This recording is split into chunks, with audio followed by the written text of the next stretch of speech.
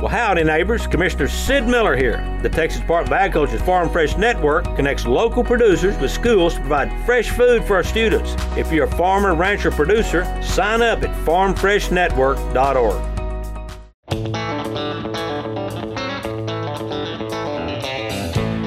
I'm Angela Moore with Humphreys Moore Shawnee Ranch in Box Elder, Texas. You're listening to the latest news in Texas agriculture on Texas Ag Today. Welcome to Texas Ag Today, a daily look at the latest news in Texas agriculture. Texas Ag Today is produced by the Texas Farm Bureau Radio Network, with the largest farm news team in the Lone Star State. Now here's the host of Texas Ag Today, Carrie Martin. Hello, Texas. Thanks so much for taking time to join us for another episode of Texas Ag Today. All you got to do is jump on in with me and buckle up. We're going to take a ride around the Lone Star State as we cover the most important industry in this greatest state in the nation, Texas agriculture. In the news today, a Farm Bill extension is very likely at this point. We'll have more on that coming up to kick off today's show. My name is Carrie Martin. I'm your host along with the largest and most experienced farm news team in the Lone Star State. And we're all standing by to bring you the latest news in Texas agriculture, from the piney woods of East Texas to the rocky ranges of the Trans-Pecos, and from the Panhandle down to the Rio Grande Valley. For ranchers who are thinking about using ionophores, what are the potential economic benefits? I'm James Hunt, and coming up on Texas Ag Today, we conclude our series on ionophores by talking about the economic considerations. The impact of less U.S. beef production on international trade. I'm Tom Nicoletti, and I'll have that report straight ahead on Texas Ag Today. We'll have those stories plus Texas wildlife news and a complete look at the markets all coming up. It is now very clear that Congress will not get a new farm bill done this year. With all of the distractions in Washington, D.C. right now, National Cotton Council's Robbie Minnick says the farm bill is on the back burner. Obviously, this late in the year with a farm bill, we're not going to be able to get one done and signed into law. So an extension will be necessary. That really doesn't have to be done until the first of the year. So I would expect that sometime in December, Congress will pass a extension. The real question is it a 6 months extension, or is it a 1 year extension? Or is it something even different than that? But the last thing we need is for Congress to push things well into next year. One of the key messages that we're conveying to members of Congress is that the idea that it could be longer than a year is very problematic for our growers, for our textile mills, for everyone that's looking for needed improvements in a farm bill, and that Congress really needs to focus on getting one done as soon as possible. Minnick says the National Cotton Council is also watching the annual appropriations bills that are making their way through Congress. USDA is offering additional aid to Texas farmers and ranchers impacted by excessive heat and drought. USDA has designated 75 Texas counties as primary natural disaster areas. That allows the Farm Service Agency to extend emergency credit to producers recovering from natural disasters through emergency loans. The emergency loans may be used to meet various recovery needs, including replacing essential items like equipment and livestock. The funds may also be used to reorganize a farm operation or refinance certain debts. The deadline to apply is May 29, 2024. Additional information is available on FSA Texas website. For the Texas Farm Bureau Radio Network, I'm Jessica Domel. Texas dairy farmers deal with a lot of heat and drought, so those are big focuses of dairy research here in the state. Texas A&M AgriLife dairy specialist Jennifer Spencer says those issues plus sustainability are the top priorities for dairy research. You know, the water availability, that's always kind of been something, and heat, we deal a lot with heat, stress, so being able to provide heat abatement, and then just the dairy industry in the United States, we're kind of going towards that net zero initiative. So a lot of the research and everything has been focused on creating more of a nutrient cycle, recycling, putting the nutrients in and then bringing them back out. Spencer says educating consumers is also an ongoing challenge for everyone in agriculture, including the Texas dairy industry. Ionophores can be an economical option for cattle producers. James Hunt takes a look at the money side of using them. Rounding out our series on ionophores, today we look at economics. Dr. Jason Smith of AgriLife says it won't cost much for ranchers to provide a full dose to their animals. Ballpark is that we would expect that to cost about 2.5 cents per head per day. So that translates to a little over $9 per cow per year. A pretty low-cost way to achieve the forage intake reduction we've talked about. Beyond that, Dr. Smith says ionophores can make a big difference in how soon a cow gets ready to produce her next calf. After that cow calves, one of the major defining factors of whether or not she gets pregnant in a defined breeding season is whether or not she cycles again. We would expect feeding an ionophore to result in a reduction in the amount of time it takes her to start cycling again by almost the equivalent of a full estrus cycle. The data says 18 days, and we'd assume an estrus cycle is 21 days. So let's call it a full estrus cycle. So I'd ask producers to consider what are potentially 18 additional days of calf age worth. If that calf's gaining just about a little over 2 pounds a day, and that calf's 18 days older at weaning time, that calf's probably going to be somewhere in the vicinity of 30 to 40 pounds heavier. What's 30 to 40 pounds of calf weight that's worth about $2.70 a pound worth right now? We're starting to knock on the door of 100 additional net dollars, $75 to $100 net additional revenue, just because of the increase in calf size as a consequence of those calves being older. That's Texas A&M AgriLife beef cattle specialist Jason Smith. I'm James Hunt on the Texas Farm Bureau Radio Network. Beef production is decreasing here in the U.S., and that affects the beef export market. Tom Nicoletti has the story. The volume of beef produced in the United States is down this year, which has an impact on beef exports worldwide. Meanwhile, the U.S. Department of Agriculture reports a record monthly trade deficit for agriculture in the month of August. That ag trade deficit came in at more than $3.6 billion. CattleFax CEO Randy Block talks about the current beef production situation in the U.S. Well, we've got less beef available to export, with production down 5% this year. Again, it's a significant supply decline, so U.S. beef prices are very high when we look at the global market. So other suppliers like Brazil, Australia, New Zealand are gaining market share on the U.S. beef export markets in places like Japan, China, South Korea. They're taking some market share away from the U.S. industry, which is very typical when we go through this kind of a price increase that we're seeing across the industry today. Talk a little bit about the money flow and how it impacts the markets, and just what happens in world markets and the influence those events have on the industry here in the U.S. Well, I think just for all of you listening out there, when we talk about money flow, we're talking about the futures and options market. Is there more money flowing into those markets? Typically when markets are trending higher, we have more money flowing into them, more outside speculative money that is coming in, investment money. That's always important to our markets, to where we have somebody we can lay the risk off to. That is CattleFax CEO Randy Block. I'm Tom Nicoletti at the Texas Farm Bureau Radio Network.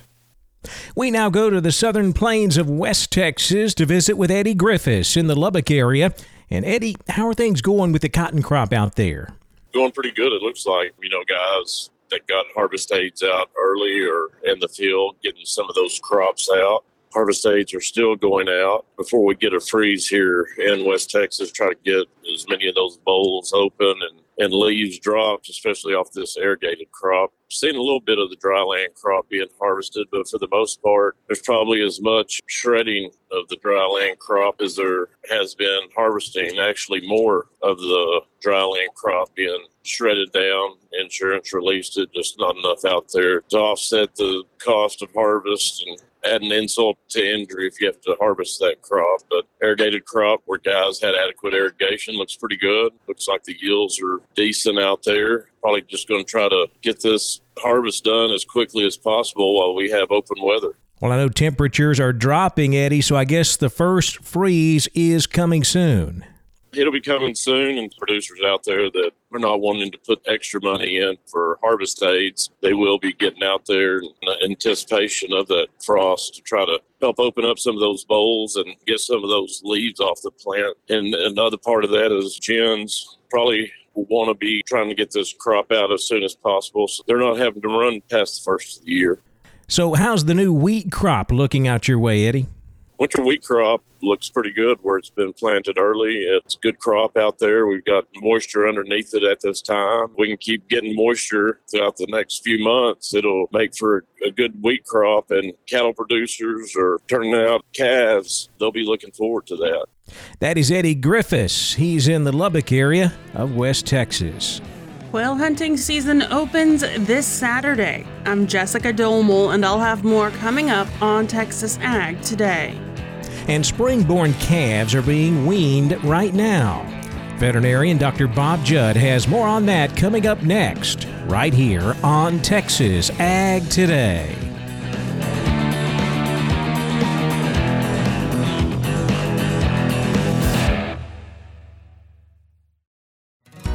Well, howdy, neighbors. Commissioner Sid Miller here. The Texas Department of Agriculture's Farm Fresh Network connects local producers with schools to provide fresh food for our students. If you're a farmer, rancher, producer, sign up at farmfreshnetwork.org. Texas has lost over 2 million acres of agricultural land in the last 25 years. That's a threat to family farms, our economy, and our food supply. This is State Representative Dwayne Burns, and I'm here with my friend, Super Bowl champ, and Dallas Cowboy legend, Jay Novacek. You know, I've been a real cowboy my whole life, so I'm asking everyone to go out and vote for Proposition 1, the Right to Farm amendment that this guy, Dwayne Burns, actually wrote. Whether you're a cowboy or not, this is important to all Texans. We all need access to safe and affordable food in the future. Proposition 1 protects our family farms and ranches so they can grow our food right here in Texas. On November 7th, please head to the polls and vote for Proposition 1, the Food for Texas Amendment. Yeah, come on, Texas. Let's do it Jay's way. Vote for Prop 1 and then spread the word with your friends and family. Learn more about Proposition 1 at right2farmtexas.com. That's right, the number 2, farmtexas.com.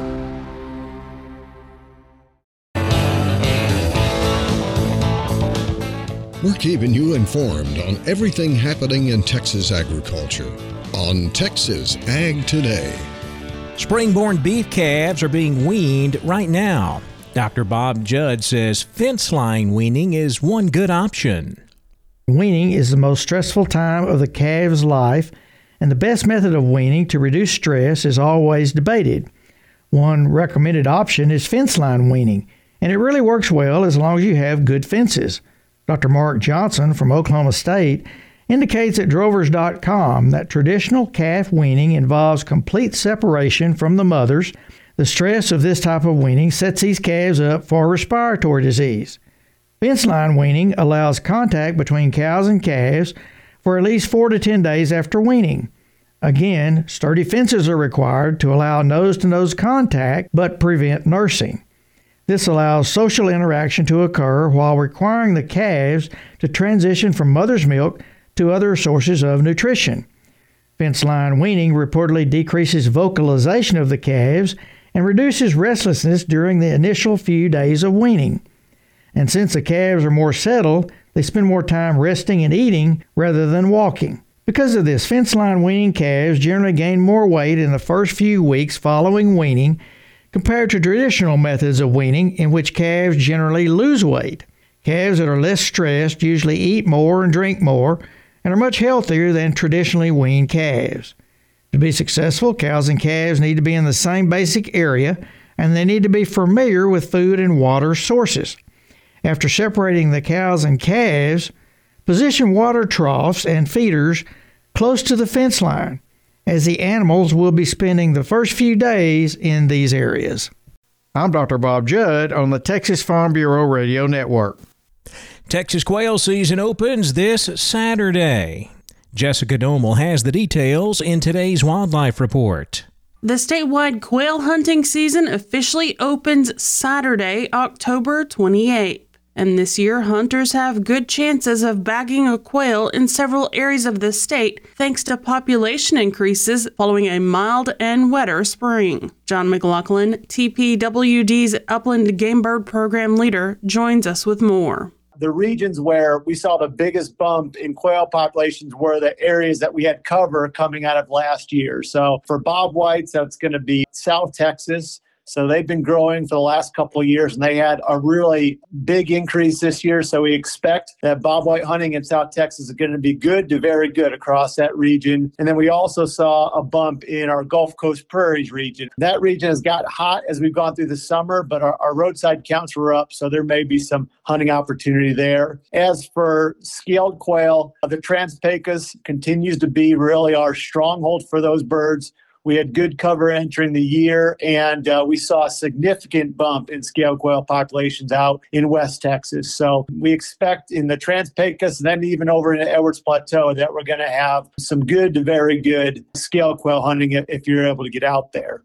The bobwhite quail population in South Texas is up 4% over the 15-year mean. The scaled quail population in the Trans-Pecos is up 17% over the 15-year mean. The department reports the state has the highest quail population since 2019. The statewide quail hunting season runs Saturday through February 25th. There are no regulation changes for quail hunters this year. The daily bag limit remains at 15 birds. Hunters can harvest bobwhite quail, blue quail, and Gambel's quail. For the Texas Farm Bureau Radio Network, I'm Jessica Domel. Time to check the markets once again. We'll be back with a complete look at the livestock, cotton, grain, energy, and financial markets coming up next. Keep it right here on Texas Ag Today.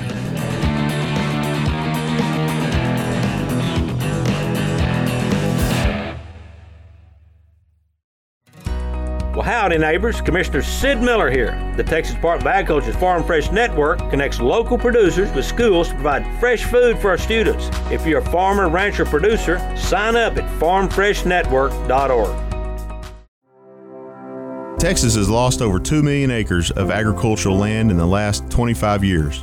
That's a threat to family farms, our economy, and our food supply. That's right. And there's a huge digital divide in our state. There are still large parts of rural Texas that have little to no access to high-speed internet. I'm State Representative Dwayne Burns. And I'm State Representative Trent Ashby. We're here to ask you to vote for Proposition 1 and Proposition 8. I wrote Prop 1 to protect your right to farm and ranch. It will prevent the abuse of regulatory power, protect the backbone of our rural economy, and ensure safe and affordable food for all Texans. And I wrote Proposition 8, which will create the Broadband Infrastructure Fund to address important upgrades for public safety and provide resources for broadband access in rural hospitals and schools. Let's head to the polls November 7th and vote for Prop 1 and Prop 8. Political advertising paid for by Texas Farm Bureau and Texas Broadband Now PAC.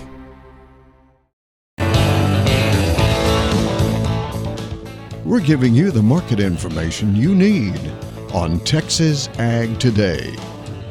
Cattle futures traded both sides of unchanged during the session on Thursday. We wrapped it up mixed with the nearby contract higher, the deferreds lower on both live and feeder cattle. October live cattle up 57 cents, 181.70. The December down 10 at 179.32. February live cattle down $1.10 at 180.40.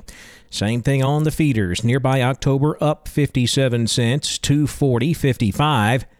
November feeder cattle down $1.55, 236.50, with January feeders down $1.47, 235.07. Cash fed cattle market still fairly quiet for the week. Here in the Southern Plains, the Packers bidding 183, feedlots asking 184 to 185. No sales yet reported. Boxed beef prices lower Thursday. Choice down $3.89 at $303.61. Select down 91 cents at $280.75. Now let's check the auction barns. We're walking the pens with Larry Marble. My guest in the alleyway today is Gary Butler, Nixon Livestock. Sells them on Monday. Gary, how'd the sale go? Short on the cattle. I think maybe we're getting down to the end for this year. We wind up with 959, 150 cows and 13 bulls. Calf market still seems to be steady. Might have been a hair cheaper on the number 1 and a halves and number 2s for sure. But the quality cattle are still bringing a lot of good money. 2 and 3 weight steers, $230 to $315. Heifers, $209 to $3. 3 and 4 weight steers, $239 to $335. Heifers, $218 to $310. 4 and 5 weight steers, $213 to $305. Heifers, $202 to $3. 5 and 6 weight steers, $202 to $235. Heifers, $1.93 to $340. Heifers, $1.80 to $205. 7 8 weight steers and bull yearlings, $1.74 to $207. And the heifers, $1.36 to $1.92. Slaughter cows, best slaughter cows. We didn't really have any high yielding cows this week. A lot of thinner kind of cows coming right now. 41 to 98. Slaughter bulls, same way. 89 to $1.12. Stocker cows, 81 to $1.05 by the pound. And pairs, 500 to $13.60, Larry. Do you know of anything for this next Monday, Gary Butler? Well, we got a chance of rain here, off and on all week. I got some cattle, some tiger type steers and heifers coming if they can get to them. I don't know. There'll be about 40, 50 head of those if they can get them out. Well, tell everybody how to get a hold of you, Gary. Larry, you can catch us here at Selborne, 830-582-1561 or 62. Catch me on my mobile, 830-857-4330, Larry. Gary, thank you for being on the program today. Neighbor, thank you for listening. We are Walking the Pens on the Texas Farm Bureau Radio Network. I'm Larry Marble. You're listening to me right now on Texas Ag Today. Back over to the futures market now, where lean hogs finished higher Thursday. December hogs up $1.12, 68.62. February up $1.12 at 71.82. Class 3 milk was mixed. Nearby October milk down 5 cents, 16.84 a hundredweight, with November milk unchanged, 17.55 a hundred. The cotton market closed higher on Thursday. A good-looking export sales report and harvest hampering rains in West Texas all adding to the support in the market. We closed out higher with December cotton up 78 points, 84.59. March cotton up 61, 86.12. May cotton up 46 at 86.90 cents. Corn market drifted slightly lower in Thursday's trading session. December corn down 3/4, 4.79 1/4. March corn down 1 1/4, 4.93 1/4. With May corn down 1 3/4, 5.01 1/4. The wheat market higher in both hard and soft wheat. Support coming from unconfirmed reports that Ukraine has stopped shipping grain through the Black Sea due to threats from mines in the sea and Russian warplanes. Both Kansas City and Chicago wheat higher on that news. December Kansas City wheat up 5 3/4, 6.54 3/4. December Chicago wheat up 11 at 5.79 1/2. In the energy markets, December natural gas was up 15 cents, 3.52. December West Texas crude down $1.78 at 83.61 a barrel. The financial markets lower Thursday afternoon. The Dow down 251 points at 32,784. The Nasdaq down 225, 12,595. The S&P down 49 at 4,137. That wraps up our look at the markets, and that wraps up this episode of Texas Ag Today. I'm Kerry Martin. Hope to see you back here next time as we cover the most important industry in this greatest state in the U.S. of A., Texas agriculture. Thanks for listening to Texas Ag Today. Be sure to subscribe to our podcast on Apple Podcasts, Google Podcasts, or Spotify. For more Texas Ag news and information, check out our website at texasfarmbureau.org or tfbradio.com. Texas Ag Today is a production of the Texas Farm Bureau Radio Network.